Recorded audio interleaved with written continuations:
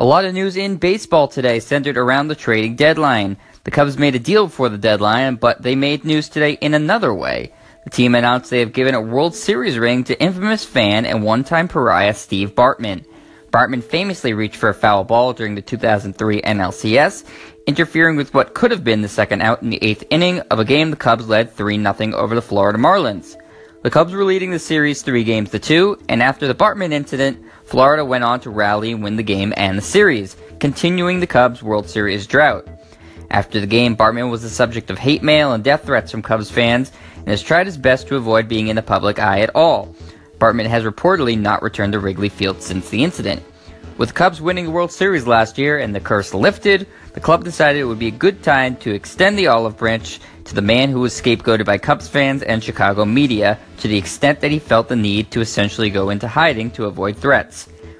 This is a very cool gesture from the Cubs, and Bartman seemed genuinely moved and appreciated by it.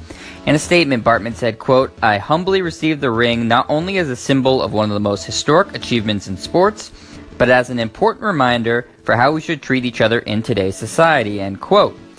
As someone whose life is greatly affected by the outcome of sporting events from my favorite teams, it's easy to forget that sports isn't a matter of life and death.